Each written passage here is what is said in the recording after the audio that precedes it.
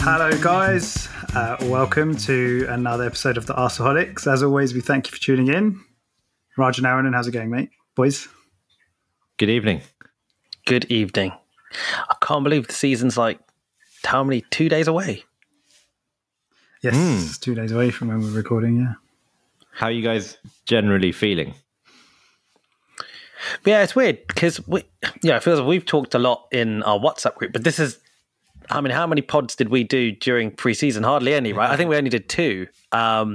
So, like, it feels like we're talking about football for the first time in ages. It kind of feels weird like that. I'm not feeling great, to be honest. I think for some reason I was feeling okay about a week or so ago, but I think it's just dawned upon me that we've got a Premier League game in 2 days against a team that's just been promoted with a new stadium. I mean, what could go wrong? Do you know what I mean? And I think I just feel, for whatever reason, wholly underprepared. Yeah, I'm pretty excited. I'm excited until I log onto Twitter, and that sucks all the life out of me because it's becoming a very depressing place. Like listening to other Arsenal fans who, like, I'm not criticizing their opinions, but the general mood on social media around Arsenal at the moment, and we will probably discuss this, seems very, very negative. But I'm actually looking forward to it because, just the fact that fans are back, we'll start going to games again, which would be good. Like last season for me, that whole closed doors football was it was basically a TV show, right? Whereas this feels like proper football is back after a long time. And I'm looking forward to that bit, going to games, watching games on TV with fans. That'll be good. Friday will be really good, even though we're not going, it'll be really good. up until kickoff, and then we start analysing what we actually do on the pitch, and then it'll probably get depressing again. It's interesting because, when you refer to Arsenal Twitter and the atmosphere on Arsenal Twitter, it does feel like we've hit this weird tipping point recently where, I think over the last few years, it's been getting increasingly negative. I think the negative voices have been kind of growing and growing and growing. The momentum to be negative, the kind of, I suppose, the validation you get when you say something negative or criticize the team, the manager, the whatever. I mean, it's almost like you could say Arteta out and you'd suddenly get about 1,000 new followers. Do you know what I mean? It's like that's kind of the atmosphere. But it feels like we're at this weird tipping point where I see a lot of fans now kind of on Twitter kind of saying, enough's enough. Like at some point you've just got to support this team. I see a lot of that now, and it feels like we're getting this divide that almost seems to be creating where you've got fans. Yeah, you've got fans who I think are saying, okay, guys, do you know what? Like, yeah, okay, we're not saying everything's great or anything, but at some point you just have to support anyone who wears the shirt, and you have to support whoever the manager is, and you have to be optimistic. Sometimes without logic, you have to be optimistic because that's kind of what it's about. And it feels like that group are gathering their own little bit of momentum. I don't know if that's what you guys have noticed. Yeah, I was going to say, do you guys think that that's as a result of Twitter and social media? Or do you think that's more a result of kind of how fans are now represented when you look at kind of fan channels and the popularity they've gained through, well, essentially rants and kind of slagging off players and the manager and things like that? Yeah. Oh, sorry, that's my phone. But I think it's one of those where when we go to a game, it's very, very different. You don't see a lot of that. Well, personally, I don't see a lot of that. We went to the last game of the season, the last home game against Brighton. That was a dead game, pretty much. There's nothing riding on it, and the atmosphere was still really good. I kind of hope that the game against Chelsea will be a bit like that as well, where like a lot of fans are going to be back for the first time and they'll be really excited. But online, it's just a different world. There are all sorts of accounts, and you don't know what their motivations are. But I'm increasingly starting to feel like a bit of an old man when I'm on Twitter these days, of all these kids and the fan accounts and how popular they are, and I'm just like, I don't get any of this. And yeah. An interesting evolution I found as well is that you kind of had that period where say Twitter started, Arsenal Twitter started, you had people who went to games, people who didn't go to games. The people who didn't go to games because of Twitter just kind of getting bigger and bigger and bigger. Obviously, that percentage vastly kind of outweighed the amount of, say match-going fans. And I think that some match-going fans could be blamed for being quite arrogant in how they spoke on Twitter, almost like if you weren't a match-going fan, if you weren't a season ticket holder, what do you know? Like, and kind of almost shooting down the opinion. And, that's not healthy and that's not good. And, we can talk about that all day as well. But what I found something really interesting, which is it felt like the opposite has just happened, where, so on Twitter, this happened recently, like I think even probably earlier today, actually, I was engaging with someone. We were talking about supporting the team or whatever, and it was about something about Aaron Ramsdale, and I think we were sort of saying, "Oh, you got to give him a benefit of the doubt if he plays for us," something. And a comment, someone referred to us as the natives, and was basically just like, "This is the problem with the natives, the natives on." Yeah, and it's like basically like saying that that basically the narrative around this, very short, the narrative around this is almost like the natives are ruining the club.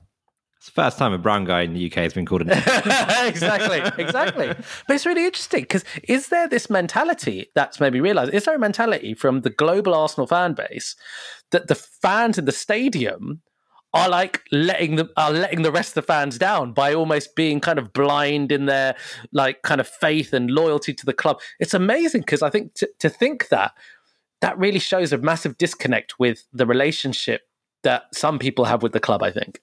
Yeah, and I don't think we should lecture on what's right and wrong. I think, at the end of the day, we finished 8th last season. So you could very easily make a case that Arteta is the wrong guy for the job, that everything is crap, and we're going to finish 8th again, or even worse. But you could spin it the other way. So I don't think we should dismiss it, but this whole online world it just seems like it's a very different way of supporting a football club. And that's, some of these fans, they watch every game and they stay up till 2, 3 a.m. So it's not saying that we're better, but it's a very, very different way to the way that I support Arsenal and probably you guys support Arsenal. I just find it very, very strange. I guess a big part of the reason that we're getting, or Arsenal Twitter is, especially in the last few weeks or since the season ended, a big reason for the negativity is probably people are looking at the work we've done in the transfer market, both incomings and the players that we were looking to move on, which hasn't really happened. And are probably a bit disappointed with that. And I think there's some negativity coming from that, obviously. But I guess it's probably a good point for us to talk about how we feel the summer's gone from our perspective. We obviously know that we've not been able to, like I said, move on the players that we wanted to. I think it's just been, is the only outgoing Guendouzi?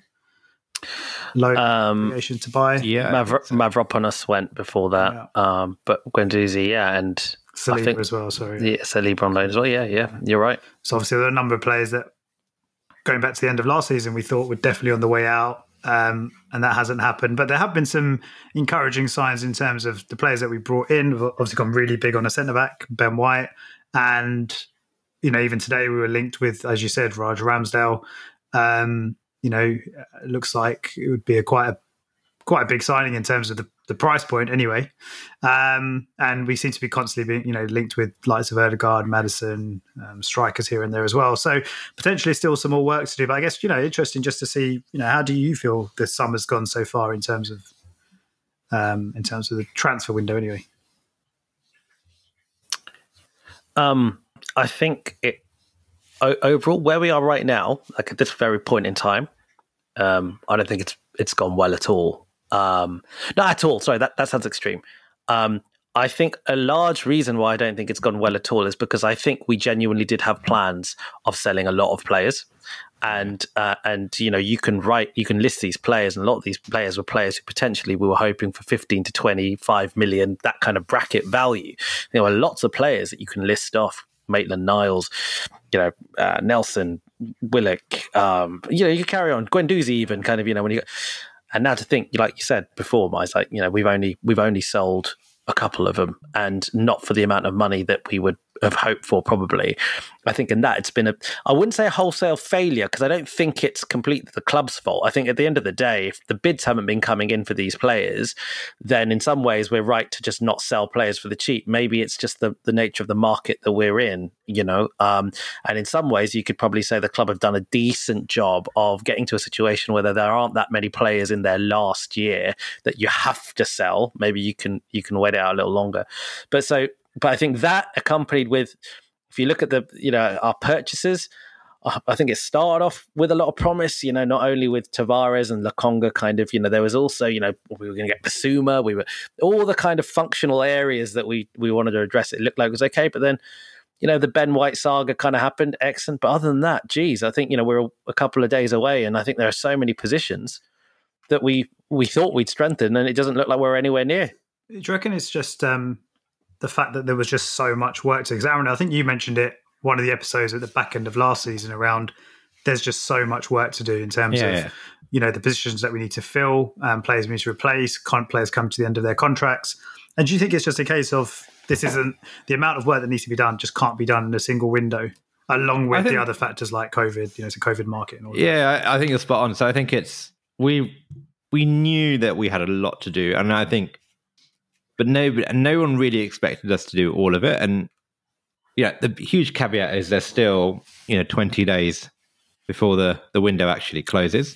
And personally, I always, in terms of incomings, this is kind of going as I planned. I kind of thought there would be a couple at the start who would kind of set our eyes on and plan to get in, and then there would be a huge lull. And then I think the final week is going to be crazy, I think. And I think a large reason and a large part of that is because the market is really, really quiet at the moment, in terms of the fact that nobody really seems to have any money except the big, rich super clubs. And money will need to filter down through the system to make its way to different places. And I think that's been the big shock. I think we probably thought we'd be further along with sales by now, with players like Willett, like Nelson, like Maitland-Niles, players that we probably need to move on a lot of players before we can start buying in players in, like players like a striker situation we can talk about, Lacazette. I think we probably thought some bids would come in there. The Xhaka situation, we probably thought in an ideal world we would have moved him on. Bellerin, we probably thought we would have moved him on by now. And for whatever reason, nobody's really bidding competitively for our players. And we've chosen not to sell below market, whatever that market is. And now we're stuck because we probably need to sell to be able to buy. Yeah, I see that. I think that the couple that would have surprised him the most is probably Bellerin and, to a certain extent, Eddie. I think they looked at both those players and thought, I think this won't be a problem. But I think if I was a betting man, I completely agree with what you said, Aaron, and I think that the last couple of weeks might be mental. I think Arsenal are really, really, really hopeful / optimistic of Odegaard coming on the market. Like, it really feels Real Madrid. I saw a rumour that he might be injured now. Is that true? Ceballos is injured. Oh, Ceballos is injured, okay. Yeah, with an injury that sounds incredibly painful because it's just massive in its Latin kind of expansive name. It's huge. And you read it and you think, oh my God, like the guy's going to have his leg amputated. It's that complex a name. But apparently it's only like a 4 week. It's like a 4 week thing, yeah, something like that. But it feels like, the tide has changed a little bit at Real Madrid, where I think that they think that if they're going to do any kind of business, they're going to need to sell a couple of players. And I do get that impression, because the thing is, guys, wouldn't you just be so surprised? Like, so for me, if you look at the squad, if you look at the first team, it's not even a case, because there's been some people of saying, the first team hasn't really changed from last season aside from Ben White. It's actually worse than that if you think about it, because if we don't have Odegaard, who was pretty much a regular fixture, from an attacking sense, we're a player down. I can't envisage us going into this season with Arteta knowing what's on the line. He must know his job is on the line somewhat this season. He must know. Edu as well to some extent. They can't be going in without thinking they're going to pull something off. I mean, oh yeah, exactly. Yeah, I was going to say that. Yeah, I think they obviously know what the targets are or the positions they're targeting, and I think it'll be interesting if things do happen towards the end of the window, because we could get into this position like we were last summer, where it went to the final day and we ended up triggering Partey's release clause, having tried to negotiate for Aouar all summer as well. I wanted to touch on one particular player, which was James Maddison, just because he's a player that I really like. And obviously, if we were to go and get him, it would be quite surprising in the fact that, and we've talked about this in our chats, that he isn't a traditional number 10. So would that mean a change in the system, or do you guys think that's just more agent talk, rumours, and there's not really anything behind it? I mean, he seems like the kind of player that would be very keen to come to us. And there's obviously some really, really attractive kind of attributes around him. The fact that he's English, he's young, he's a very, very good player as well. But it seems a little bit odd that we're being linked with him when, like I said, he wouldn't necessarily slot straight into our system like Ødegaard did when he came in January. So, yeah, I like him. I think he's a good player. But yeah, I'm not really sure where he fits in. He's not that final third pass kind of guy. He plays is more of a number 8 type, right? Mm-hmm. Yeah, and it's a lot of money being quoted, and he's how old now? He's 28, I think. No, he's much younger than that. Is he? Yeah, 24, 25. That yeah. Oh, really? Yeah. Google it. He's 24. I'm pretty sure he's 24. It's 24. Okay. I think I looked this up. Then. He's 2 years older than Ødegaard is. Okay, in which case the point I was going to make is completely invalid. But no, because I think for me, it was what I found strange was the fact that he seemed a bit older than the type of player that we've been going for so far, which I really like, which is that under 25 type we can keep for 6-7 years, essentially two big contracts. And you look at the players that we've bought in, Tavares, Lokonga, Ben White, they're players that you would hope would stick around for 10 years. And we're building, and I like the fact that we're building a team, not just for 2 seasons like we've tried to do with some of the older players, but for the next 8 or 9 seasons, where even if it doesn't work out, you still have a decent chance of getting your money back or a certain amount back with a sale fee. And hopefully we can make some profit on some of these players if we do sell them. But it's a lot of money. I'm kind of past that point of looking at transfer fees now, because back maybe 3-4 seasons ago, I think we used to just add them all up and be like, this player 10 million, this player 20 million, this player 30 million, sell this player for 20 million, your net spend is 30 million. But A, that doesn't really include wages. And then B, football finances are way, way more complicated than that in terms of installments and how you account for signings and account for transfer fees. That, I read that, although Grealish cost Man City 100 million, because they've given him a 6-year contract, they essentially split that fee over 6 years. So actually, Man City only are effectively paying under 20 million a season for him. You mean in how they reflect it in their books? How they reflect it. So all they need to do is make 16 million quid back, or get that money in, which is a lot more understandable and a lot more easier to digest. So these things are really complicated. I'm not going to pretend I understand the ins and outs of it, but yeah, that's why I'm not really looking at value for money. All I care about now is, let's not do something silly like spend 75 million on Pepe when he's probably, it's probably 20 or 30 million more than he was probably worth. But let's, if a player like Ben White is available and we really do think he is going to be the centre back, then just go out and get him. I mean, a question to you guys, would you, if Arsenal are going to spend a chunk of money, let's just, irrelevant how much it is, but let's just say if it's a choice of Maddison or Ødegaard, who would you take at Arsenal? If we assume the same amount of money? But let's just say, going to your point, say if you just don't care really, and let's say it doesn't stop us doing any other business. It's not like you sign one and, it means, I think as a fan, right, I think Maddison probably excites me more in terms of the actual signing. Not to say that he necessarily fits the system better than Ødegaard. Obviously, we've seen what Ødegaard can do. But I think the fact that we've seen what Ødegaard can do, he's not... I guess it was a small sample size. It was sort of 6 months, and he was injured in that period. 5 months, but injured in that period. But Maddison, yeah, I think he's a really exciting player. Good on set pieces, dead balls. He can hit them from long range. And yeah, I think the fact that, like I said before, he's English and he's young as well. I'm not saying he's obviously Odegaard's very young as well, but I think all of those factors just for me means I'd probably be a bit more excited about signing him than almost re-signing a player that we've already seen. But from, I guess, that perspective of, we talked about it, he's more of a number 8 than a 10, and we seem to have that gap in the number 10 position. Odegaard kind of makes more sense really for what we need. And we've already seen what he can do, right? And we kept saying, very silky player, fit straight into the system, worked well with the other players, and seemed to be kind of like a nice character, humble guy, and all of that. So I'd be happy with either, to be honest. I'd be happy with either at this stage. I really liked Odegaard when he was here. I don't know why he gets a bit of bad press from some Arsenal fans, and some people aren't excited, but I thought he was really good. And he missed a couple of games through injury, and we clearly looked worse without him. But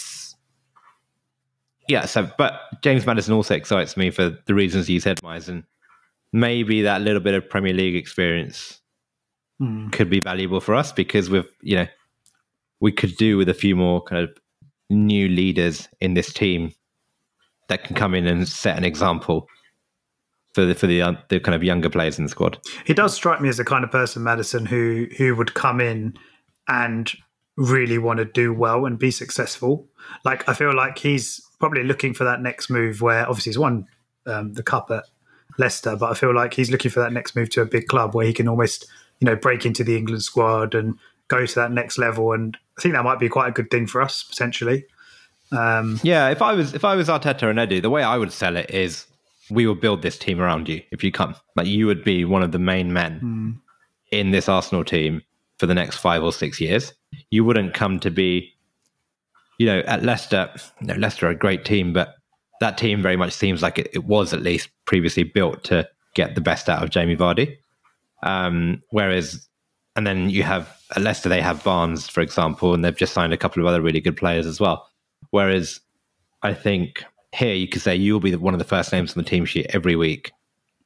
And, you could be a future captain. You could lead this team back into the Champions League, back into major trophy contention. And that'll be because we signed you. And that's quite an exciting thing, I think, for someone like him. I think that's a pretty scary prospect, to be honest. I think if we... Because I think if we sign Maddison, and I think, like we all agree, he's not a number 10, and I think he himself has said, I'm not a number 10. And I think if we were to sign him, we'd basically be saying, all right, we're changing our formation, and we're going to make you kind of a heartbeat in that formation. That's quite a big risk to change your formation for someone who... I mean, the thing is with Maddison, he's a really exciting player. I think some of the questions I have in my mind is... I imagine part of the reason why he's leaving Leicester is because he basically lost his place last season, and he was benched for the last third, more or less. And he lost his place. Was he not injured? I thought he had a fairly long-term injury, and then he came back and he was sort of in and out of the team. Is that? It's a good question. I don't know if the injury sparked him them losing his place. Yeah, maybe. Okay. But I think there's a couple of things, because then Barnes played behind, and then they moved to 2 up front with Iheanacho and Vardy, right? And then because they sometimes played 3 at the back as well. Just meant there was one less person. But you're right. He was in and out of the team a lot. And I suppose where I'm going with that is, if he's a player that perhaps was surplus to requirements to some degree in that case in Leicester, is he a player that Arsenal should be building their team around? I don't know. I'd still love him as a player. I actually really really like him as a player. It's just more around. I'm scared of the thought of us moving to a system to accommodate a player like that. I don't think he's quite good enough for us to do that. And assuming that we carry on in the formation that we're playing, assuming that we do the 4-2-3-1 with a number 10, completely assuming that's what we do, then for me it has to be Odegaard that you sign all the way. But if you're spending 60 million on James Maddison, you don't do that unless you're planning on effectively building. Yeah, I agree. I agree with you. I agree. So if we did that, then that's probably what we're going to do. Squad player, right? That you. Yeah. I hope they've had that. You would hope that they've had that conversation they're not. We watch football. They watch football. They would know that it's not a secret that James Maddison doesn't play at 10. Well, unless I hope, unless what they're thinking is a similar way to Buendia, in the sense that Buendia wasn't a 10, and I think they have been thinking about having someone who can play in those wide positions as well. And Maddison originally used to play out on that left hand side. Yeah. So I don't know, that maybe it is. Maybe we want to get ourselves set up. Maybe we want a squad that can give us different options, etc. I think one thing that's interesting, guys. Before I'm sure we've got to sort of move on. Is did you guys see? The Athletic have put out an article about expected threat, the statistic expected threat. Have you heard about this? So no. I found this really interesting. It's a massively depressing read if you're an Arsenal fan right through until you get towards the bottom, because effectively what it talks about, and I'm not going to do it justice, but I'll try and do it as high level and as accurate as possible. Basically, what it says is that obviously expected goals was a big thing over the last few seasons, and it had merit, and it was able to explain a bunch of things that the normal stats couldn't. But what it said was, what it doesn't necessarily measure is that during a game, there are lots of situations which are more threatening than others. So, for example, if you have the ball in a certain part of the field, and if you make a pass in a certain direction, that can suddenly make the situation more threatening than it was before that happened. Right? So before the ball was in that zone, or before a ball was moved into a different zone, or every time something happens, the situation gets more threatening. And you could put a metric around, so more threatening is in the more likely to score a goal, i.e., so like if you think about it this way, if a player has the ball on the penalty spot, with the opposition's goals in front of them, versus in their own penalty area, it's multiple times more threatening when you are, in front of the opposition's goal. Do you know what I mean? Right? So because you're far more likely to score when you're in that position. So expected threat, it's this stat, therefore, that they're trying to put lots and lots of thought around. And so when you go through the list, it looks at lots of different dimensions to this. So it kind of looks at saying, okay, what players have the most expected threat through their carries? What players kind of have the most amount of expected threat through long balls, or whatever, effectively, like different ways of measuring how threatening a player adds, how much more threat a player adds to your team, basically. They're on the vast majority of these tables, and so they list the top 20 players. There's no Arsenal player in that top 20 list. Oh, yeah, I was going to say. Not at all. There's not at all. Apart from one table at the bottom, and that table at the bottom was I can't remember what the title was, but it was used to describe players who, when they receive the ball, make the situation more threatening. So the thing that they do after they get the ball, how much more threatening do they make it? Does that make sense? Mm-hmm. Yeah. So and basically number one was Kevin De Bruyne, and on the same score, pretty much exactly the same score as Kevin De Bruyne, was Martin Odegaard. And so that was really interesting for me, because that basically indicates, out of the players in the Premier League, the only person, based on last season, the only player who took the situation that they were in and made it more threatening more consistently was Odegaard. And thinking, so that for me was like, that's kind of, when you have a number 10, that's like exactly what you want.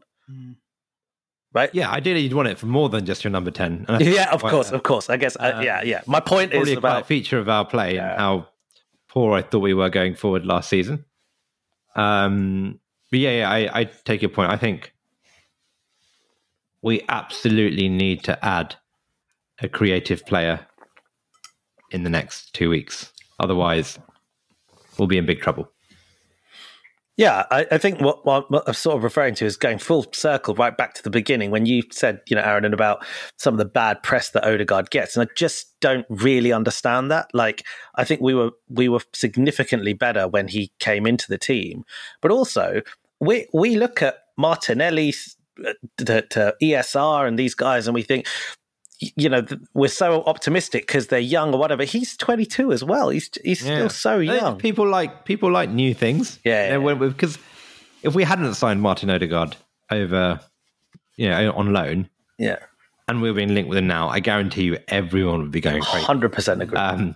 It's the fact that we've seen him, he's played for us, and he's been linked, and he's not new and shiny, and he probably doesn't cost as much. People get excited over him. It's weird, the transfer windows, where there's players you've never heard of, and then all of a sudden you're disappointed that we don't get them. So, like Ben White, for example, I'd seen Ben White once or twice, but if you told me in like April or May that we're going to bid 50 million for Ben White, would have told you guys you're absolutely crazy. But like, imagine like the Ben White deal just broke down and we didn't get him. People will be rioting. So it's weird how transfer windows work. And like Bissouma is a perfect example, right? A very good player. I think he'll be great for us. But the fact that like we didn't get him, and when Buendia didn't come, a player that I really liked, I was really annoyed because I was like, I really like Buendia. I think he's going to be a great player. And then we didn't get him for whatever reason. I hope there is a reason for that. Media, Twitter, it all plays with your emotions and how you support this club. Absolutely. I guess, we could talk about a number of targets, right, that we've been linked with. There was a Ramsdale story that broke today that how far along is that potential deal? I think looks like it could happen, but would make him the sixth most expensive Premier League goalkeeper. Yeah. What do you guys think? Like, maybe we don't go into too much detail, but overall, are you guys like, oh my god, this guy is terrible? Are you guys like, he doesn't come with the best for rep, does he? Like, I'll be honest and say I can't say that I've seen him kind of week in, week out as with a lot of the players that we're linked with, but he went away with England. I mean, he got into the England squad, so I guess he's got some merit on the back of that, but he seems to have played in teams that don't have great defenses, and therefore he's probably kind of, in terms of goals conceded, not looked great as a result of that. But honestly, I don't know how good he is, but it's obviously a lot of money, and therefore it's quite a big risk, because I guess the way the club are looking at it is that it looks like Leno, if this is all true, it looks like Leno's not going to be hanging around for too much longer, maybe another half season or a season. So they're basically planning for the next number one rather than buying a backup now. And then having to look for a number one next season. Yeah, because there's no way we're spending what was the rumoured 40 million or something, was it? Or 30 million? 25 plus add-ons, so 30 million. We wouldn't do that on a backup. No, surely. Definitely. That's insane. I'd hope not, yeah. No, you wouldn't, right? Because people just tend to go and get like free transfers and players out of contract with a backup. So, so if you assume that he's going to be our number one, I mean, I quite like the fact that the club are forward thinking in that sense, and they're sort of almost embedding him into the squad and into the team, going to give him some game time this season with a view to him being number one next season. But in terms of his actual kind of quality, I question marks based on things I've seen and kind of reaction. And, you start seeing these things being pulled up on Twitter, like stats and people highlighting his mistakes and things, but I haven't been watching him week in, week out to really make a judgment. I mean, he's young, he's English again, so all those things are positive, but I mean, it kind of reminded me of when we signed Richard Wright going back, 20 years ago? Something like that. For a lot of money, right? For a lot at of the money, time, yes. From Ipswich. And it didn't work out for him, obviously, and it just reminds me of that, really, a keeper with a half decent reputation, but more so, he's a potentially very good young English goalkeeper, and hopefully if we do get him, it turns out differently than it did for Richard Wright. I think it doesn't help him that he followed Dean Henderson at Sheffield United when Sheffield United had this amazing season, and it clearly is not Ramsdale's fault that Sheffield United fell apart, like in comparison to the season before, but you're never going to look as good as a goalkeeper who was in a team that finished sixth or wherever Sheffield United did finish in the end. I can't remember.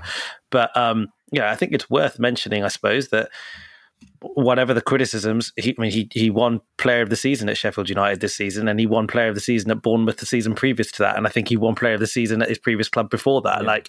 Yeah. He can't be as bad as I think some people are making out. In fact, I go as far as say I don't think he can be bad to win player of the. It's very easy for fans for us to to go against a goalkeeper when things aren't good. Yeah. If you get relegated and you get voted player of the season by your fans. Come on, you can't be that bad. I don't know, but then go on, Aaron. No, so I for some reason that season when he was at Bournemouth, I remember him very, very well, and I thought actually he was quite good. And then when he went to Sheffield United, I didn't really watch much of Sheffield United last season, but then I was listening to the Arscast, and they interviewed someone who hosted a Sheffield United podcast, and they're basically saying the first half of the season he was rubbish, because I think he was coming into the team. Sheffield United had loads of injured defenders, and their defense was constantly exposed, and he lost a lot of confidence and kept making mistakes. But then he eventually turned it around. In the second half of the season, he was basically their best player. I think there's one game Sheffield United won at Old Trafford, I think. Last season they won 1-0, and he was one of the man of the match basically, and kept them in it. So, and I watched that game, and I remember he is a very good shot stopper, and I've always been impressed by that. The bit that I don't really get is I've never really seen him like play out from the back, which is what I assume we would want from a goalkeeper, because Bournemouth or Sheffield United, as far as I know, they don't really play out from the back. Not many teams do in the league. So that's the bit I find interesting. So I wonder how you scout a goalkeeper for like passing ability when they don't really display that characteristic. So yeah, that's the bit I find interesting. But I think for the right amount of money, he's worth a gamble, but 20 million for me seems a bit much. Feels like it's almost the going rate for sort of English players, really. Look, I think it's worth kind of mentioning that Emi Martinez turned out to be a really good goalkeeper in the end, right? And he's having this really good career right now at Aston Villa. But at 23, he was on loan at Wolves in the Championship. At 24, he was at Getafe on loan, making as a backup keeper at Getafe. At 25, he was at Reading. Do you know what I mean? Like in the Championship. Ramsdale's 23. He's played in the Premier League for a couple of years as a starting goalkeeper. There's got to be something about him. Yeah? Yeah. And you've got to assume that goalkeepers, in the nature that they are, they tend to peak much later. And, there's clearly something the club see in him.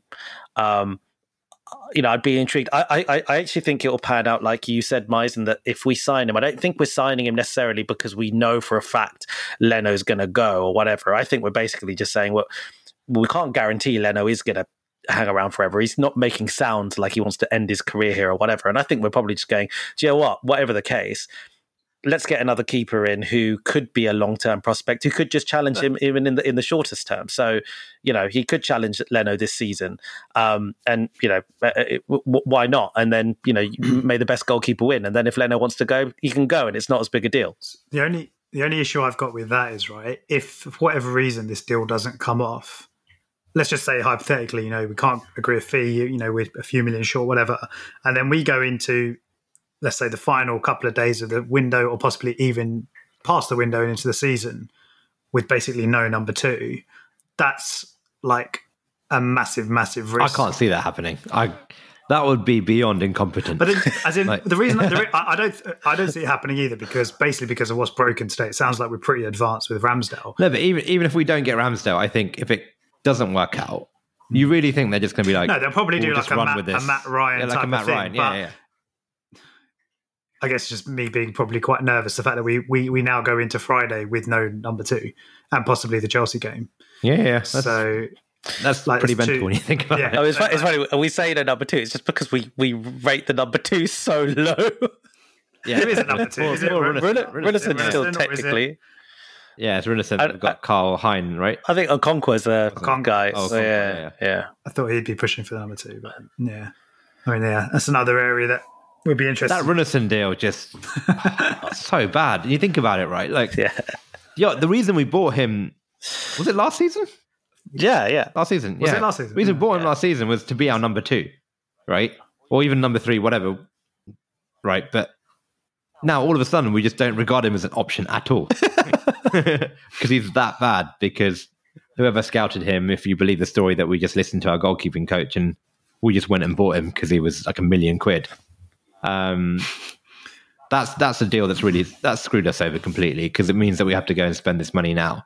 But then also Leno, if if we had known Leno wasn't going to renew, we might have thought about the Martinez situation a bit differently back then. I'm not saying, like, at the time, selling Martinez made sense because we thought Leno was going to be our number one for the next 4, 5, 6 years. If Leno said, I'm not signing a new contract, we would have been like, well, so this, we're going to keep Emmy and do what we can and get what we can get for Leno at the time. We don't know that Leno's not, I think the problem is when a player gives an interview and unless they come out with the words of, I want to stay at this club for the rest of my life, like it's always interpreted as, oh, so-and-so's not committing their future. There's no way that we would be spending 20 to 30 million on Ramsdale this summer. Oh, but maybe we don't. If we know that Leno's going to stay. Oh, but maybe but maybe it's a performance thing. Maybe Arteta and the coaches, maybe they think actually Leno isn't as good as we thought he was, or he can't do the things that we wanted. I mean, there's been lots of. So you think we'll sell him because this is the final year of his contract, right? Maybe, mate, or maybe we offer him a new contract, but essentially we're signing Ramsdale. We're saying, look, if Ramsdale's a better option, then Ramsdale kind of takes over, and then fine, we would sell Leno. But there's been those kind of clips from pre-season of Arteta getting kind of frustrated with Leno in a couple of games for not playing out from the back when he wanted him to play out from the back, and I don't know. I mean, I don't know. It just seems like if it is a problem with performance, I think it's probably like the 5th or 6th biggest problem we have with the first 11 right now. Yeah. Rather than spending 30 million to rectify it. I mean, like, who knows, but doesn't seem likely to me. Yeah, I was going to say we could probably talk about our transfer situation for a lot longer, but we should probably move on, I guess, because, season's starting in a couple of days. We're obviously kicking it off against Brentford, but I guess going into the new season, I mean, we touched on it right at the start, right? We're kind of not feeling great about it.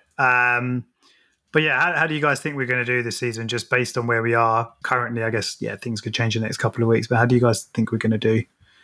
How are you feeling? It very much depends with what our attack ends up looking like come the end of this month. If it's this attack we have now, which is effectively minus Ødegaard that we had last season, so we're like a player down, Ceballos has gone, not that Ceballos added much. That's putting a lot of pressure on players like Smith Rowe and Saka to bail us out. And watching the bits I have had of pre-season, not that you can read too much into pre-season, but it very much looked like a continuation of the way and the patterns of play that we saw all of last season. And that was with Ødegaard in the team. So this is without Ødegaard in the team. The attack for me looks considerably worse. And we've got this very, very awkward situation with our strikers now, which seems quite chaotic, where Lacazette is going into his final year of his contract. Aubameyang's on a big contract, but not really playing that well. And there are a lot of problems in the attack. Defense, I'm actually not that worried about. I hope we cut out the mistakes, because that's the only times we really concede are if teams very rarely cut us open. And if they do cut us open, it's usually quite a good goal. It's mostly mistakes from either our central midfield or our defenders. And I'm not too worried about that because we've got Ben White and we've got a bit more rotation there. But the attack really worries me. And I just want to get excited when I watch Arsenal go forward, and I'm not. And that's the bit that I'm struggling with.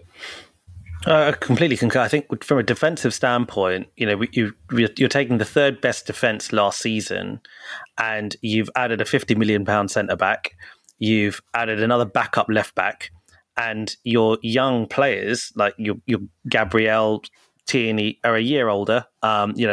So absolutely no concerns with the defence. We've got 3 right backs as well. Exactly, take your pick. No concerns about that. I think we haven't spoken about Lokonga that much, and I think that he's reminding me of a sort of prime Alex Song at the moment. I know it's just pre-season, but that's kind of what he reminds me of. Sort of a defensive midfielder who's just able to pick just some crazy pass. It looks great.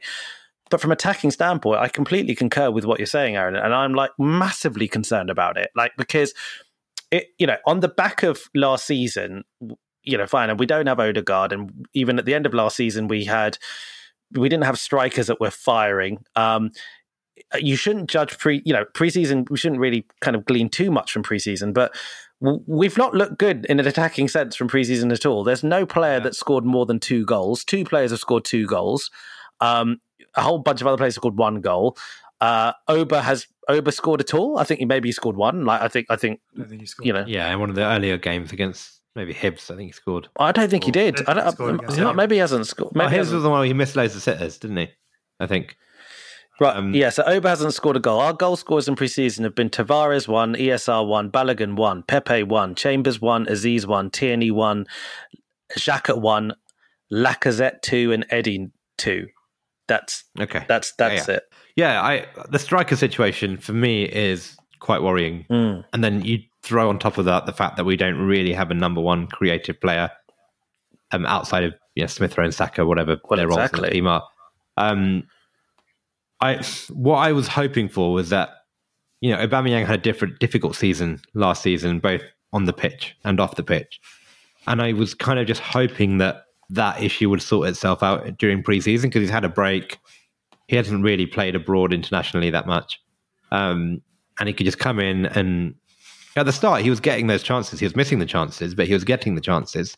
Now, in the last few games, he's not even getting the chances. Against Spurs, he played out left.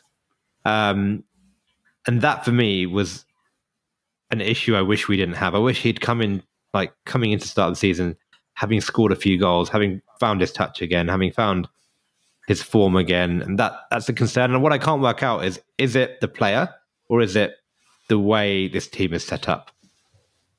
I think it's probably a bit of both. A bit of both. The Aubameyang situation is concerning me, not just because it's pre-season, but it's a continuation of what we'd seen in the second half of the season. On Friday, do you see? Because I'd be very surprised if he starts down the left on Friday or even going into the season. Do you guys think there's a chance that he might go with Lacazette through the middle and Aubameyang on the left? I mean, I guess there are reasons for it. No Martinelli, or I assume he's not going to be ready. Just come back from the Olympics. Saka's obviously come back late as well. I think William was injured for the last preseason game. Was he not? I don't think he was injured. He just was mysteriously not in the squad. Yeah, there was talk that it was because of a move pending or potentially, but I then read afterwards that he was. Oh, was it? Maybe you're right. I think he was just not in the squad for whatever reason. Okay, he didn't really say why. And hopefully he's not in the squad on Friday. But yeah, because I'd be quite interested. I mean, it's obviously going to be interesting to see what Arteta does. But it'll be really painful to watch Aubameyang down the left and us have another one of those games where, like you said, Aaron, and it's just a bit toothless and a bit lackluster, and there's no kind of cutting edge, and then we're all screaming at the TV saying, play him through the middle and play your creative players around him. And if he doesn't do that to try and either accommodate Lacazette for whatever reason, maybe because of lack of number 10, like he did last season, or trying to accommodate both of them. I think because of availability, he'll play a team that's very close to the team that played against Tottenham the other day. So I think I should write my. Do you know what team I wrote down? Should I tell you my lineup? So I had Leno in goal. Or you? No. This is my predicted lineup for Brentford. Oh, right, okay. Yeah. So I've got Leno in goal. I've got Chambers at right back. I've got Tierney at left back. I've got Mari and White as centre backs. I've got Lokonga and Xhaka in the centre of mid. And I've got Pepe, ESR, and Oba and Laka playing up top. And that is purely based on kind of what we played against Tottenham, the availability of other players. The only alternative to that I can potentially see is Bellerin maybe coming in over Chambers. And maybe with that front four, hypothetically, he could play Oba at number up top, and he could play Laka at number 10, which he's done before. But I can't see personnel being that different from that, to be honest. Yeah, I think you're probably right. I would have had Bellerin at right back. If you had Bellerin at right back, that would have been the exact team that played against Spurs. Yeah.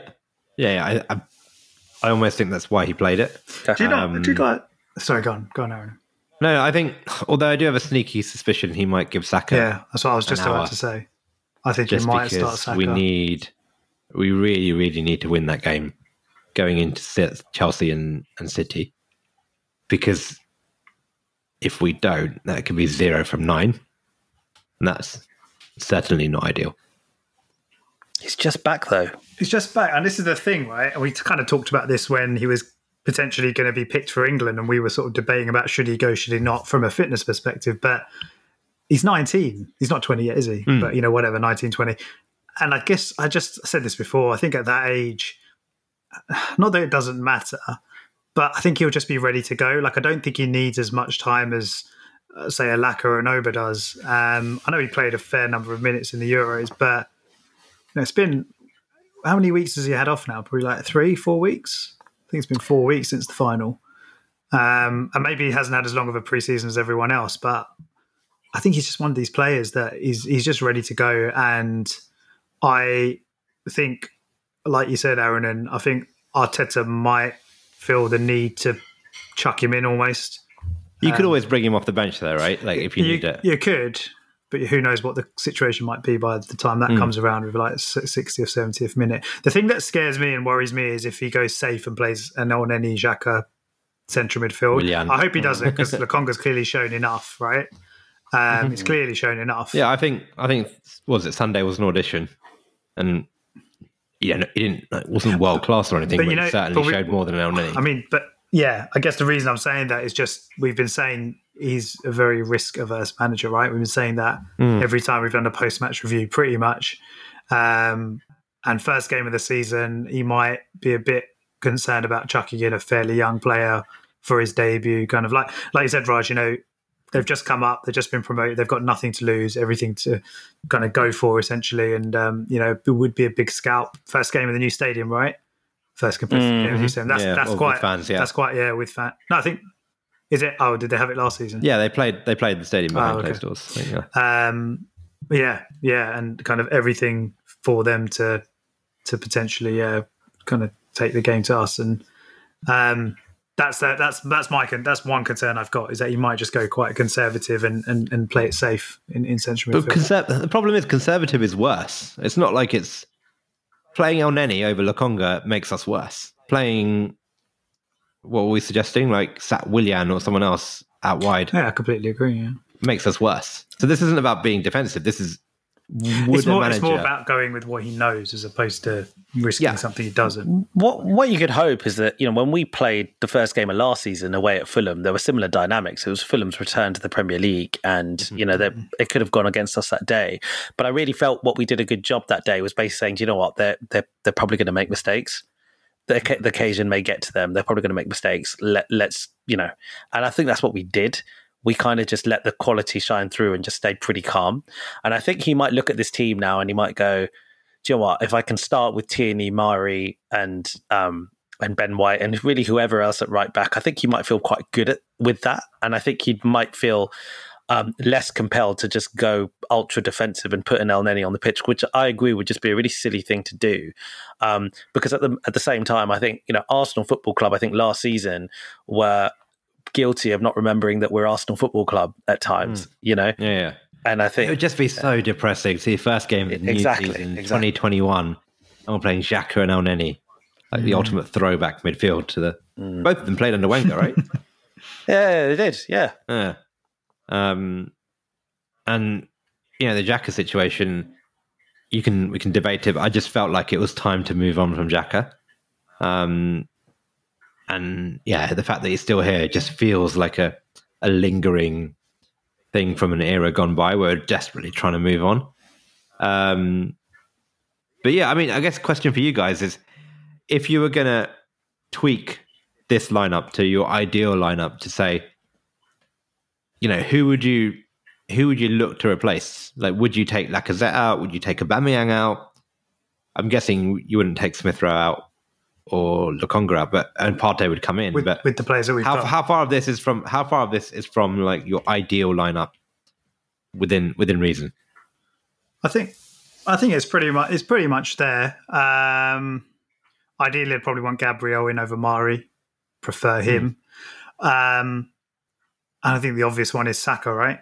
If we're saying Lokonga's going to start because Partey's injured, I think the other one is Saka. And I wouldn't take Aubameyang out. I think he's obviously he's had a bad season. He's not in good form and he hasn't looked good preseason, but I don't think he's lost it. And there's obviously a lot of talk that, post signing a new massive contract or his age, whatever it could be. But I think he can just write off last season. He can start fresh this season. And I don't think it's going to take much more than a goal or two for him to maybe hit a purple patch of form. Like, he's clearly still got it. And well, does he though? That's what I mean. You say clearly, but what evidence is there? I mean, I think part of it is what you said, right? Creativity has been a problem, and it's not like we're putting them on a plate for him every game. So I think that lacking or that missing from the team doesn't really help him when he's a striker that isn't offering much else aside from, his goal scoring ability, right? But I mean, I don't know. I just don't think a player of that quality with a record that he's had over 10 years. I don't know how long it's been. 10 years from prior to Dortmund, and then since joining us, like his goals per game is ridiculous. Not ridiculous, but it's pretty good. It's pretty good. Yeah, it's pretty good. Maybe not top tier, but maybe just a level below. But he's 20 goals a season every season, aside from last season, isn't he? So, and even last season, he was okay. He had a bad season by his standards, but he still got sort of 10 league goals in 26 games. I think it was something like that. It's not great, but it's not awful. So I fully expect. I don't know. That sounds pretty awful to go from like 25 league goals to 10. Well, I mean, he would have got. Say if he played every game, he would have got probably 15.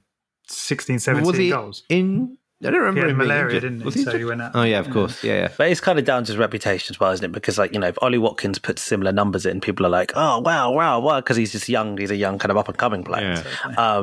So, I mean, look, I guess I would lean towards agreeing with Mize on this. I think he's earned the right to be able to be given the respect to say, you had a bad season, you've not lost it.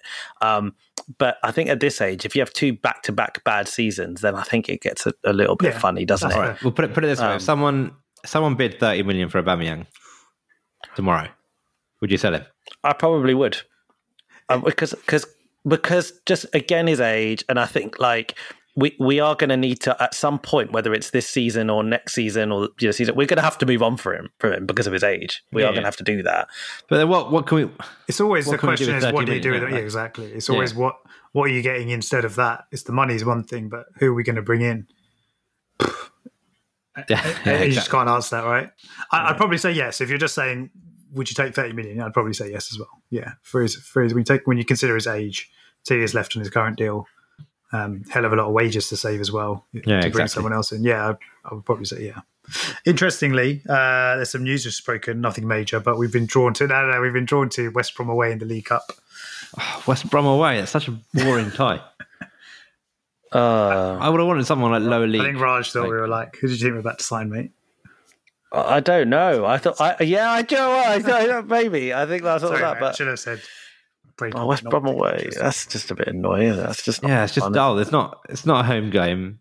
It would be good to do well in the cups this season as well. Obviously, no Europe. Yeah, and it's not the most ideal tie to sort of start. I would have just wanted something different rather than an boring old Premier League club, like a lower league team, or something. Like a Tranmere or I don't know if Tranmere is still in the Football League, but or a Charlton or something like that. That would have been fun. Ipswich.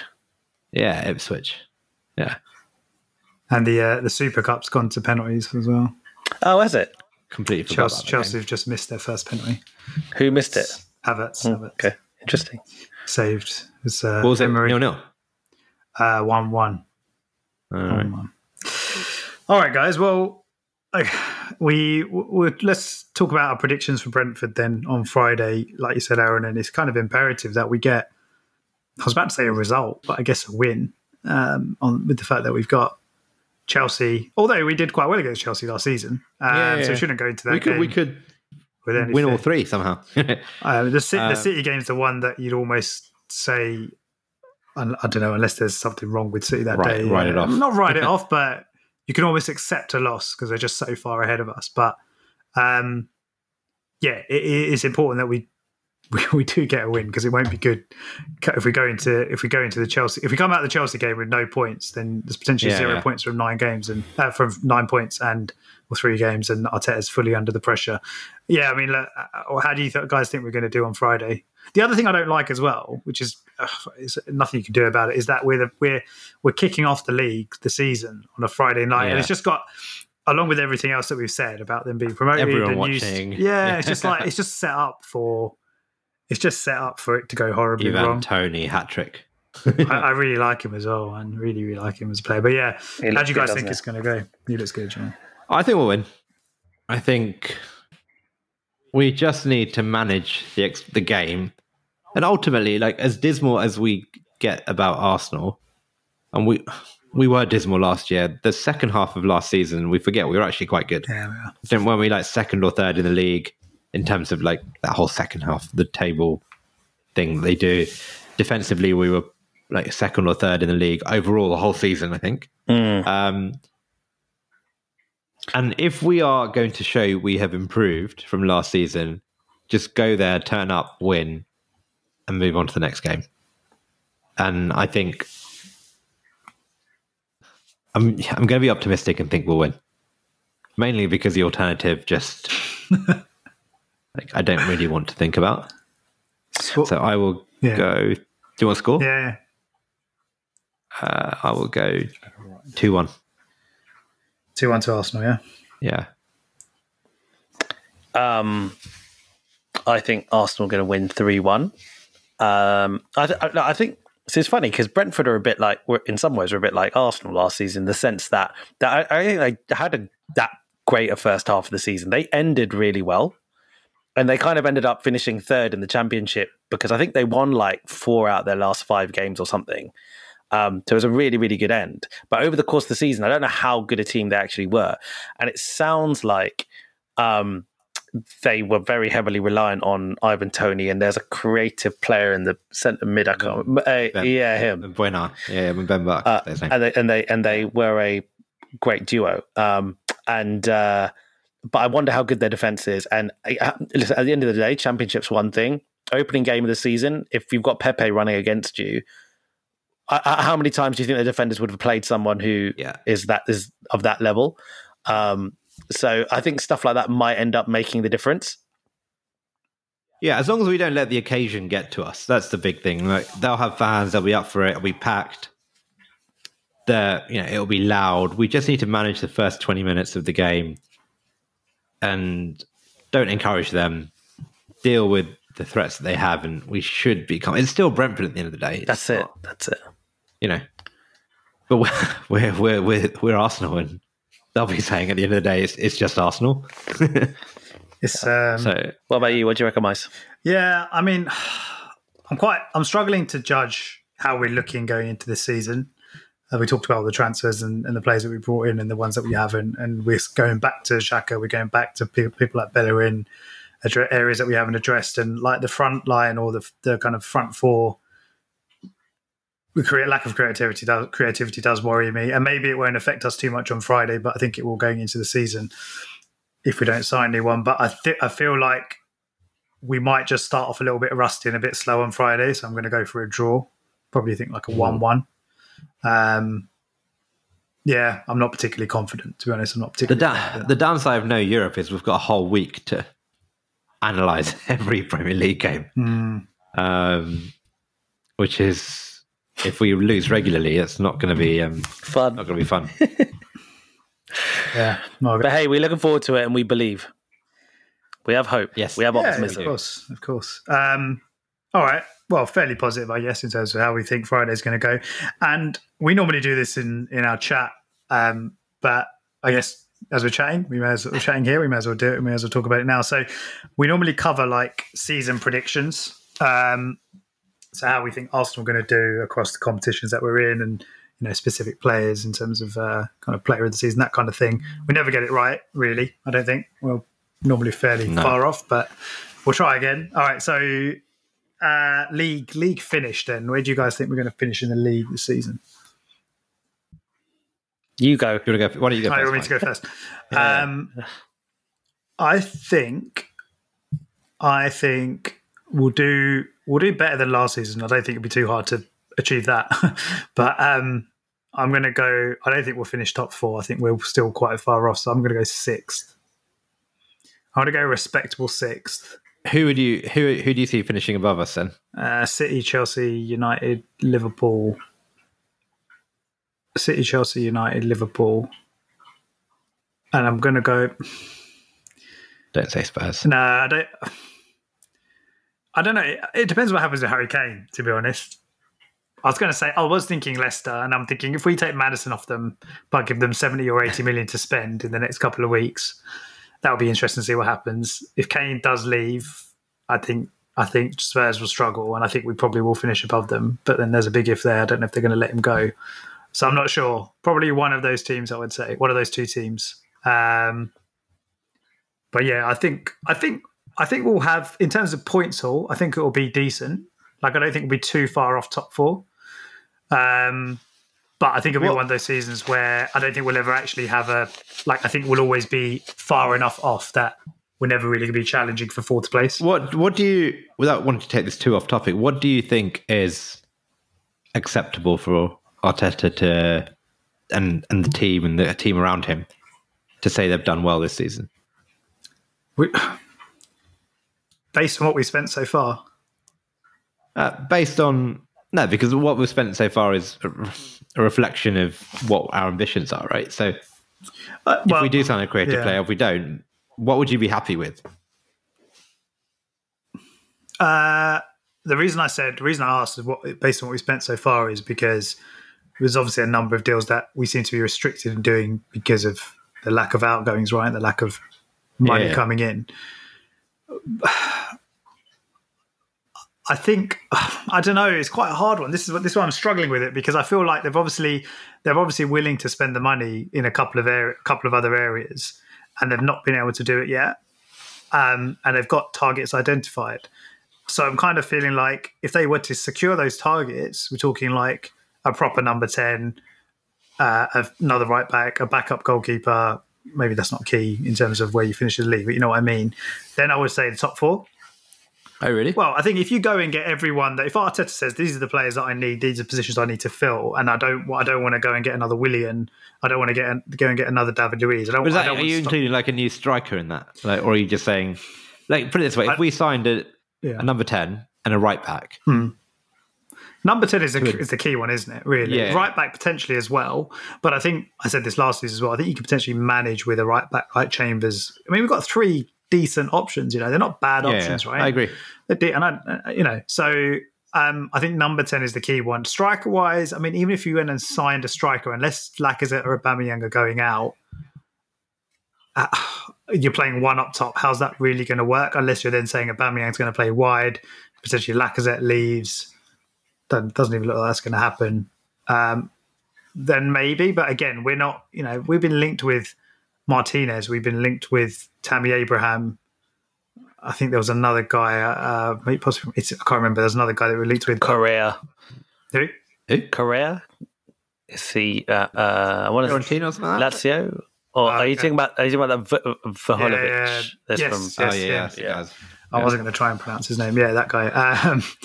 So, like, I don't know if even signing a striker would make it obviously would make a massive difference, but if you have an on-fire Aubameyang back in the team, you're not complaining, right? He's going to get you 20 goals this season. Yeah. So I would say if they go and get all the targets that they feel like they need, then Arteta hasn't really got a leg to stand. And I'd say the ambition has to be top 4. Cool. I mean, I don't think, it hit me yesterday when I was thinking about this. I don't see how we finish 4th unless one of the other teams above us absolutely bottle it. Just because it just feels like the players they're signing are very much unobtainable for us. Like players like Sancho, Varane, Lukaku, Grealish. We're talking like 80, 90 million pound players and big wages on top of that. And they would have to drop their levels significantly to allow us to sneak in. The other team is then Liverpool. You're looking at who haven't really signed a lot, and I kind of see as not having super levels of money, and you don't really expect Liverpool to drop out unless they have another horror show.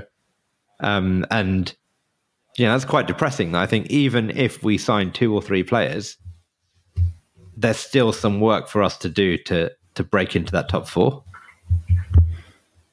Yeah, I definitely agree with that. But I think that there'll be an element where Arteta and Edu and the board will think that we're potentially never going to be able to be spending that kind of money.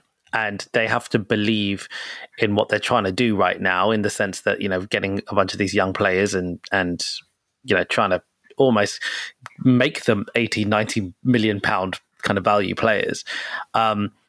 And I think if you think about that as a trajectory, like, we weren't that far off last season, points wise, off kind of 4th, 5th. Like, we weren't that far. 6 points, I think, off Chelsea. Yeah. In the end. And that's not that much. And so, yes. The problem is that wasn't a Chelsea that sat Lampard because he was underperforming. That was a Liverpool that had one of their worst ever winters. But it could happen. I think that's the point. Do you know what I mean? It's like these things can happen. I think my point is we're really relying on one club to absolutely get it very wrong for us to sneak in. I mean, the other factor is no Europe, right? And we've been, no, even not we have, but a lot of people say, right?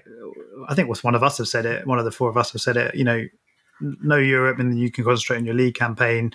And in theory, you should perform better in the league with no distractions. Fitter players, except less fatigue, all the rest of it. So like Raj was saying, maybe it's a chance. There is an opportunity. There's a bit of a window there. I completely agree with you, Aaron. And the top four, if you look at the last couple of seasons, are kind of miles ahead of us, and they seem to be moving further ahead of us with the players that they're signing and the money that they're spending. But it's not like we haven't spent money and we're not looking to spend money this summer. Like, we've gone and bought a bloody expensive centre back. Yeah, you're right. And we're still being linked with, potentially some big moves. And that's why I'm saying, if we go and sign a proper number 10, and I guess that means spending more money, then and if Aubameyang's on form, I guess there's quite a lot of ifs and things that need to fall into place. But I'm not saying that I think we're going to finish top four, because obviously I predicted 6. But if you're asking what I think the board would expect based on spending that level of money, then I would say they expect top four, at least a very, very strong push for top four, where we're there until I think the last couple of games, that kind of thing. I think 5th for me is anything below 5th for me is failure. Anything above 5th for me is massively overachieving. I think there's this weird you mean. Because actually you look at the top 4 and I think we're quite a while away from them, and that's quite sad in its own right. But actually, I think we should be comfortably finishing above teams like Leicester and Spurs. I agree with that. I completely agree with that assessment. I'd say if we finish top 4, I think that's an outrageously good achievement. I think that would be a fantastic achievement. Even with the benefit of not playing in Europe, I think it's still an amazing achievement given the strength of those teams that we've just discussed. But I completely agree as well. I think 6th is a failure. Yeah, I agree. We had a car crash first half of last season. And, if we look at Tottenham as an example, were there one more point than us in the end of the season, whatever. And that was a car crash first half of the season. Tottenham haven't improved from last season, have they? Considerably, in terms of their squad, are they? We shouldn't. Got Nuno in charge as well. Yeah, who knows how that could go? We shouldn't. I think, and they've got this stupid European competition that they're in as well, right? We can't. For me, it's 5th. I think is okay. Do you know what? Fair play. That's okay. Well done. Be pretty happy. Arteta keeps his job, I think, if we're 5th. I think if we're 6th, I think it's a failure. I think he'll lose his job if we're 6th and we don't win the FA Cup. Yeah, I think it's one of those. If we're 6th, but we're 1 point off 4th, I was just about to say, it's one of those that's okay, right? Yeah, okay. But if we're comfortably 6th, we were pretty comfortable, I won't say comfortably 8th, but we deserved 8th last season, I think. Then, there's a big gap between us and Spurs, and there's a big gap between us and Leicester. I think that is, for me, even if you look at what we've spent in the summer, and maybe it's due to the fact that we might not have spent efficiently this summer, that for me isn't good enough. So where do you think we're going to finish? I think we'll finish 5th. 5th, yeah. Yeah. Raj? I think 5th as well. Yeah. Okay. And just for the sake of predictions, how do you feel like we're going to do in the cups? I think we're going to go out to West Brom in the League Cup. I'm not actually joking. Like, I think I'm really annoyed about that fixture now. I think we go out to West Brom. I think it'll be one of those like we'll try and rest some players, and because that's the only competition that we have to like really, I suppose, rotate in some ways, right? Because we'll probably want to win the FA Cup. I think it'll be a bit of a disjointed team. West Brom will be up for it. Like, I don't know why I lose that. FA Cup, do you know what? I always think, because of our pedigree in the FA Cup, I always like over egg it. And I think I predicted us to be winners last season and we weren't. So I'm not going to do that this season. I'm going to say we get to the quarterfinals of the FA Cup. I think the opposite. I think we'll win the League Cup. For the first time ever. Yeah, for the first time ever, because we just haven't won it. And actually, maybe if we keep all these subs, we can first probably... time ever. We've won it before. No. Yeah, first time in recent... Well, we ever won the league? No, when have we won the league? 93. Have we? Down the cup double. Yeah. Oh, sorry. Yeah, sorry. So we haven't won it since it is... You're right. The League Cup, What, as in the sponsorship? Sorry. Do you know what I meant to say? So it's called the Milk Cup. No, Wenger never won the League Cup. Okay. Yeah, you're right. And so I think since the Wenger era, we've not won the League Cup. Yeah. Sorry. Okay. Sorry. Get bad history on my part. I apologise. I think we'll win the League Cup for the first time in a long time. But I think the FA Cup will not work out for us this year for some reason. So we're going like third round. Yeah. Do we start in the third round? All the Premier League teams start in the FA Cup, we start in the third round, yeah. But League Cup, we go in the second round. Right. And just other news, apparently talks with Aaron Ramsdale are going to break down because we couldn't agree a fee. No way. Oh, wow. So I don't know if that's a good thing or a bad thing, because the fee we already said was too high. Well, I thought it was too high.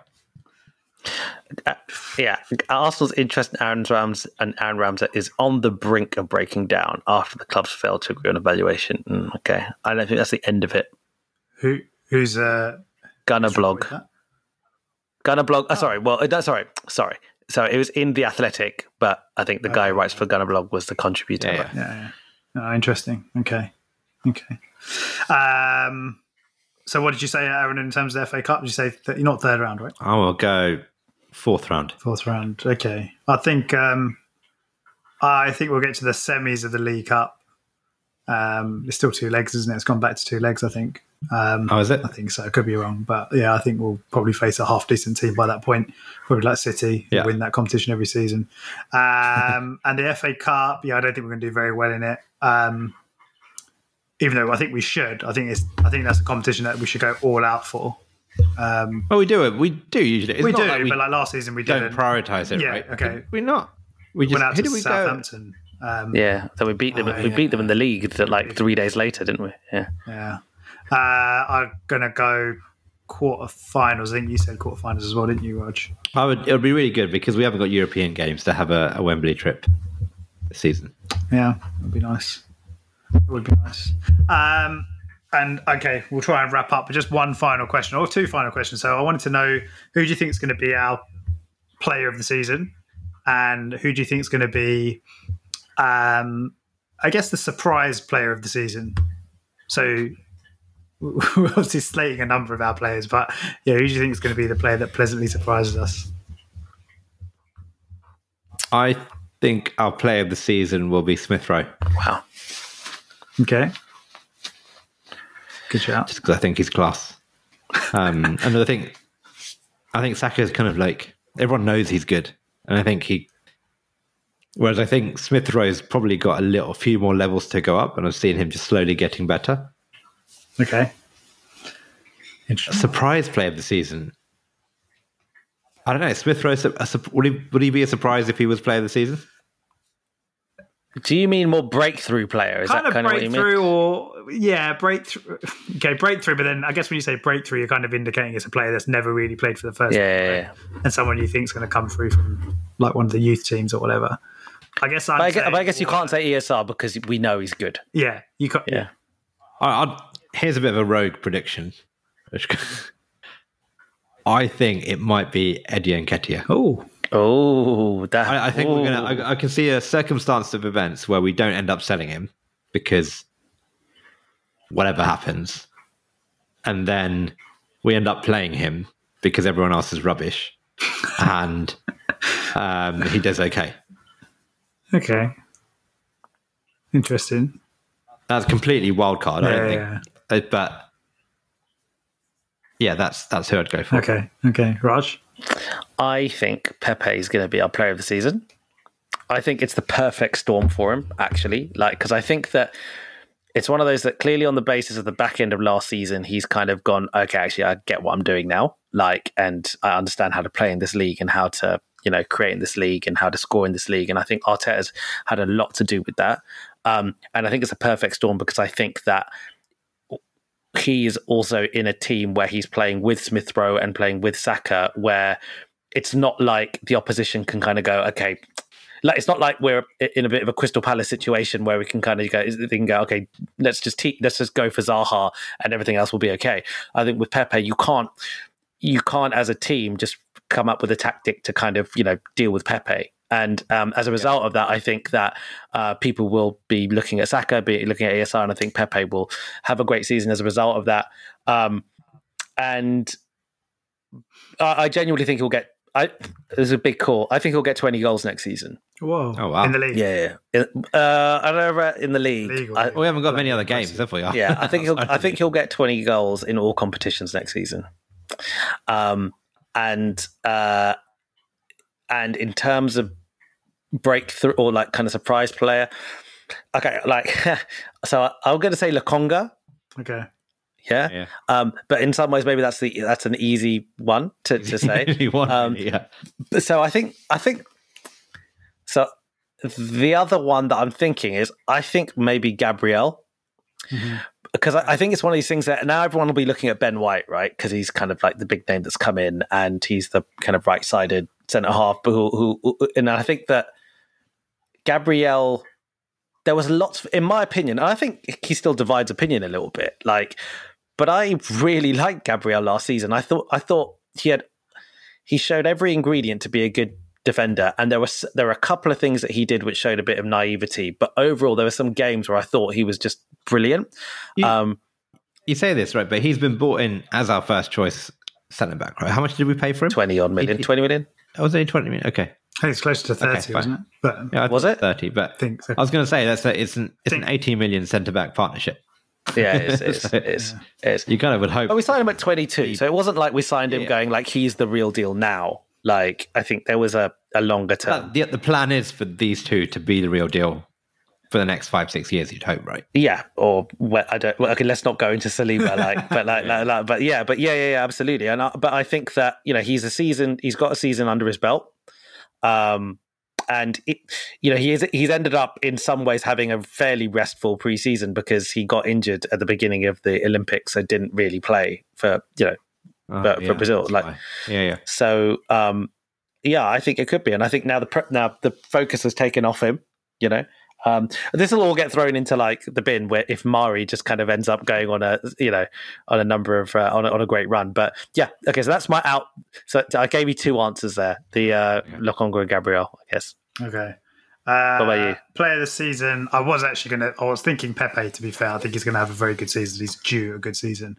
But I guess to be different, I'll go with, if he stays fit, I'll go with Kieran Tierney.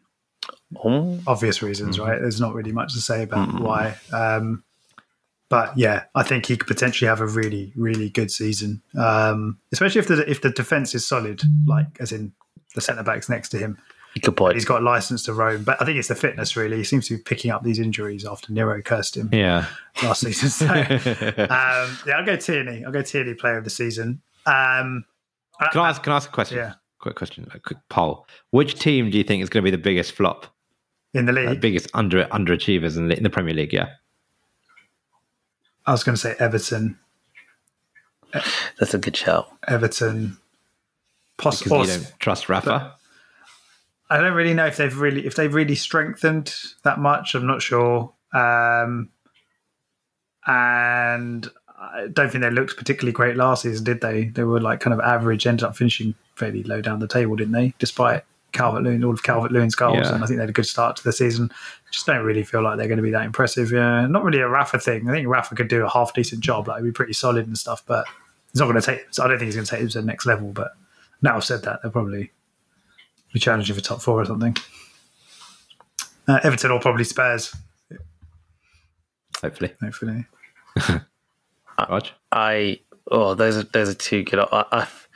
So I think Aston Villa could, well, but at the end of the day, like, it's difficult because what is underachieving for Aston Villa and what is hard, because, you know, they've been a relegation battling side who finished 11th last season, but that was an anomaly. So what is a good season? Yeah, I reckon if Aston Villa finished below 15th this season, that would be really bad for them, right?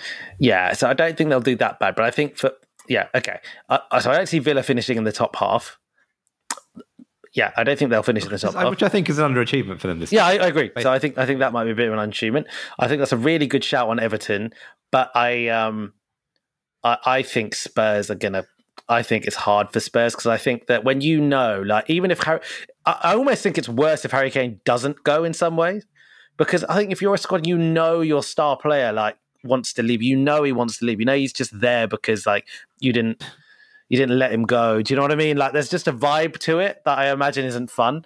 And Nuno is an interesting manager in that, like, interesting, and I mean that by I'm not really sure if he's any good or not. So we'll see. Yeah. We'll see. I think Southampton might get relegated. Oh, someone else said that to me yesterday. But I have a sneaky feeling Leicester might not do so well this season. That's a good shout as well. They could also do really well and go and win the league. So who knows? Okay, cool. So halfway through, what did I say? Tierney and surprise player. Surprise player. You guys named some good ones. Granit Xhaka. I think Granit Xhaka is going to have a really good season. I think. I think he showed what he can do in the Euros. World Cup next season. I think he's got a bit of a point to prove as well now. Like, Roma didn't stump up the money for him. Obviously, he wanted to go, but I think he's got a bit of a point to prove to say, you know, you guys should have paid whatever it was for me. And I think he disagree, but let's see. Oh, okay. I think he genuinely likes the club. He needed that change, right? And obviously, it looks like he's going to stay now. So I think. I don't think he's ever been a player who doesn't give his all. So he's clearly a good player. It's just inconsistency. I feel for him a bit as well, because I feel that there'll be a lot of pressure on him as well, because he can't, if he goes out on the pitch and looks like at any point he's not giving 100%, then fans will be on his back in, you know, being like, oh, he wanted to leave, he doesn't want to be here. Like, you know, there'll be that. And I think, you know, I don't think he'll have that, but I actually agree with you, Miles. I think it could be. I think it's interesting that none of us have spoken about Partey in this. Oh yeah, yeah. Well, he's not bloody around, is he? He's injured again. Yeah, that sneaky little 50 million signing. Yeah, our main signing really last season, wasn't he? So. Oh, good. Right. Cool. So we go again in 2 days. Yeah, and we'll be back. Here we go. Yeah, here we go. We'll be back after the game to discuss and tear it apart. But hopefully, we'll be talking about a win. All right, boys. Really good chat, and we'll speak soon. But thanks very much, and cheers for tuning in. Cheers, guys.